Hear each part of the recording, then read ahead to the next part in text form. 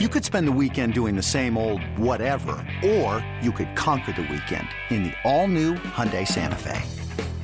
Visit HyundaiUSA.com for more details. Hyundai, there's joy in every journey.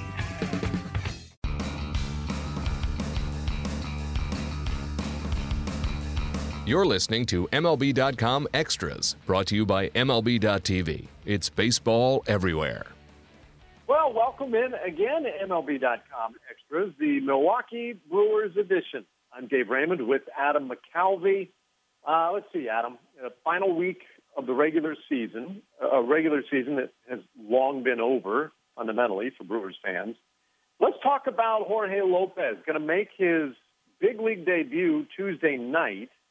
But there's that story, but really he represents a lot more because I think, as you pointed out, he is the 12th Brewer to make their big league debut this year. That can't possibly be good.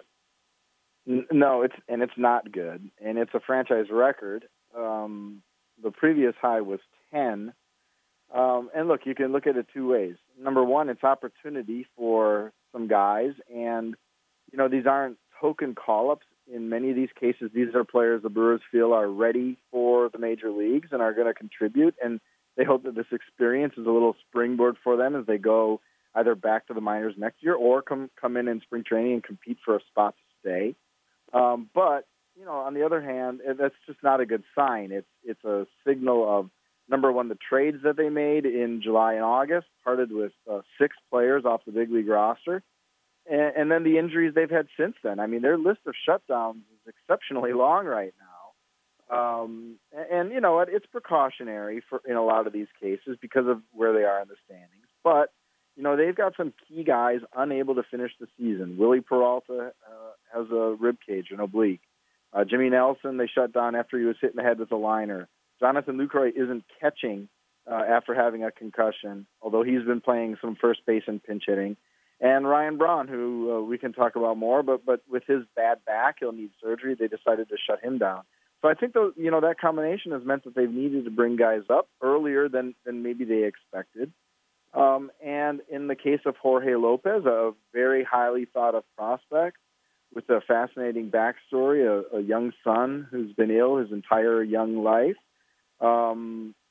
This is a guy who's going to be a part of their future, and here he gets a little taste in September, maybe a little earlier than expected.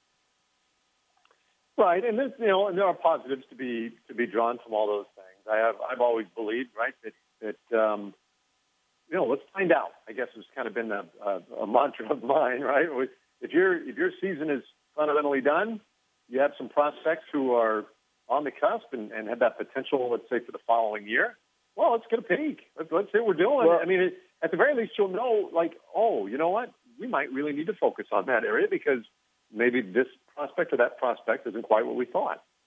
This exposes, Dave, sort of an interesting, Craig Counsellism as we've tried to figure out this season what he's going to be all about as a manager. Because I have the same instinct as you, right, that if say, the Brewers traded Aramis Ramirez, third base is a wide open position for them next year.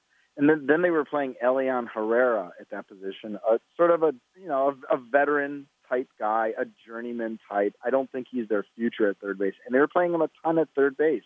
And I kept asking, why are you wasting these opportunities to see what you've got in a kid on a veteran guy? And Counsell is of the opinion, though, that he does not like just handing those roles to guys just because they're here and because they're young. He wants players to earn everything they get. He feels like that instilling that as your philosophy as an organization has tremendous value. So I think he's probably feeling a little tug and pull here down the stretch as the Brewers are playing all these kids. They're doing it out of necessity in many cases. So that just is what it is. But I do know that as we move forward in this Craig Counsell era, when they get in a spot, say where they're not competing and they have a young player versus a veteran player, he's not going to be the kind of manager who just says, hey, let's see what this kid can do. Let's just throw him out there and see. I think that is kind of one of the more interesting little back and forth that we've seen down the stretch here. Well, it is interesting, and I get it. There's always so much more nuance than I think any of us really understand of these things. But, sure, it's easy for us, Dave, to say, play the kid. What do you have to right. lose? Well, again, I think Craig Counsell's point is, do you have something to gain by not making that the way you do business? Yeah. I mean, I can see a little bit of that. I mean, I don't know that we want to spend the time arguing the point with him, since especially he's not here to argue his side. But I do think it's interesting. I'll just say this, right? We always hear how difficult it is to get to the big league, but that it's much harder to stay. And so just because you give a guy a cup of coffee, and give him that opportunity, certainly he's there's no guarantees. Nobody owes him anything, and it's sort of incumbent upon him to keep himself there. So that's that brings the second layer into it, and that's it can't just be a matter of whether or not they feel like somebody's ready to handle that responsibility as well. So I get all that. But anyway, whatever. It is interesting, and Jorge Lopez, just, look, he's, as you and I are speaking, he hasn't pitched yet, but I would encourage folks to go on and check out your article, because it's a really good piece, really well written, and very interesting backstory on him. And I know for you, at least, especially in years like this, that's got to be the pleasure of the job, is putting together neat stories like that. Unlike perhaps the Ryan Braun story, which not to paint that one in too negative a corner, but here it is, calling it a season now, and as he points out, it's the right choice, the back's not right, etc. But my goodness, just another, just another indication that things aren't right. No, and then the bummer for Ryan Braun and for the Brewers is that he had a really strong year, and he's so important to what they do. I mean, he's their best player, and here my fundamental belief about baseball is that to be a good team, your best player needs to be your best player. Mike Trout needs to be great for the Angels to have a really great special year, for example. That's my theory of the game. And Ryan Braun was back to being that dangerous guy in the middle of the order that you don't mess with. And they fixed that thumb that was bothering for the last 2 seasons. He got back to the All-Star game for the first time since he was suspended, which was, an important symbolic, I think, happening. He was back to being Ryan Braun, and to not be able to finish out what had been a strong season, a 2020 season, was, I know, a great disappointment to him. But you do at some point reach, the point of, is it worth the risk? And this wasn't worth the risk. He has a herniated disc in his back. They've known for weeks that he's going to need surgery after the season. And the thought is, back surgery is no joke, but the thought is that he could rehab for a month and be back to normal. And he's a guy who likes to take a good long month off anyway. This would essentially not impact his preparation for next season, when, by the way, his $105 million contract extension kicks in. So a lot riding on having him be healthy and productive, obviously, for next year. So the thought was, if we push it beyond where they pushed it, this thing could get worse, and then that would necessitate a more immediate emergency surgery, which would be a much longer rehab. And it just opened the door to a lot of badness. And the Brewers are long out of it. The division basically is settled. They're not playing these hugely impactful games against division rivals anymore. And it made too much sense in everybody's eyes not to just, shut it down, call it a year. And again, I think you grade him well. I'm glad I don't have to do grades like some of the newspaper guys do, but Ryan Braun is at least a B+ if I'm grading him. It was a solid year. It wasn't, MVP caliber year, but it was a huge step from where he had been battling that thumb. Yeah. Well, as we wrap up the last minute and a half or so here, David Stearns, he's now in the offices. He's doing his thing. You got a week under the belt, basically. What's your take, both on anything maybe you've observed to this point, and what you see this offseason looking like for him?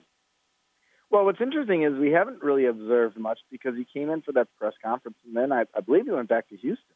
And again, he's not taking over this job full time until October 5th. I think right now it's really a get to know you type of thing. He talks, from what we heard daily on the phone with Craig Counsell. Counsell says it's the sort of conversation where you just want to talk forever. That's a very good sign, because the relationship between those two guys is going to be vital for what happens next. But he'll be in San Diego here during this series, the Brewers' final road series, to do a little face-to-face. It's meet and greet right now. He's got to get a handle. he's got to get his arms around what he's got before he starts to think about what changes need to be made. And I think step one of that is shaking hands, looking a guy in the eye, and saying, hello. So my understanding is there have been some telephone conversations with some of the key players. And, Ryan Braun said he had a chat that was productive, but this will be face-to-face. Then again, a little bit longer before David Stearns gets into that job full-time, and then start filling out his front office, I suppose, would be the first order of business. I think I said this to you last week, Dave. I think his choice of assistant general manager is going to be really critical. That's an important position for a new GM. Got to be someone you really trust. And we'll see. Is he going to choose another young guy, analytics guy, or is he going to go veteran and try to bring in, somebody with a lot more experience? I'm very curious to see both what he has to say about that this week and then maybe what he does in the near future. Well, indeed, it is going to be interesting, and it does, at the very least, give Brewers fans plenty to keep an eye on and plenty of reasons to keep coming back and reading your stuff. As always, my friend, great times, and I really look forward to catching up again soon, and hopefully we'll have a lot more interesting stuff to talk about about David Stearns. All right, sounds good, Dave. See you. Okay, there we go. Adam McCalvy, MLB.com Extras, the Milwaukee Brewers edition. MLB.tv Premium, the #1 live streaming sports service, is celebrating 13 years. Watch every out-of-market regular season game live or on demand in true HD. Real-time highlights, live look-ins, pitch tracking widget, and more. MLB.tv Premium includes a free At-Bat 15 subscription. Watch live baseball on over 400 mobile and connected devices. Watch at home, in the office, or on the go, every night, on every device. Blackout and other restrictions apply. Visit MLB.tv for details.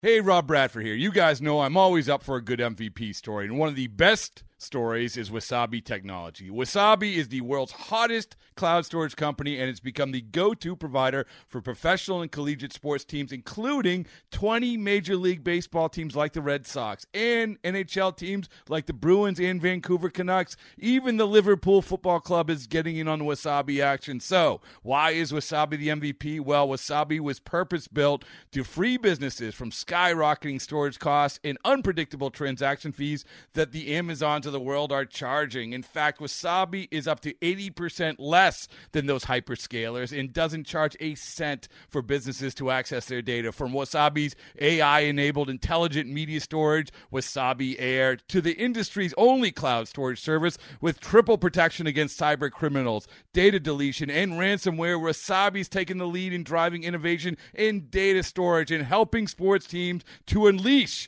the power of their data. Wasabi, another Boston-based championship team.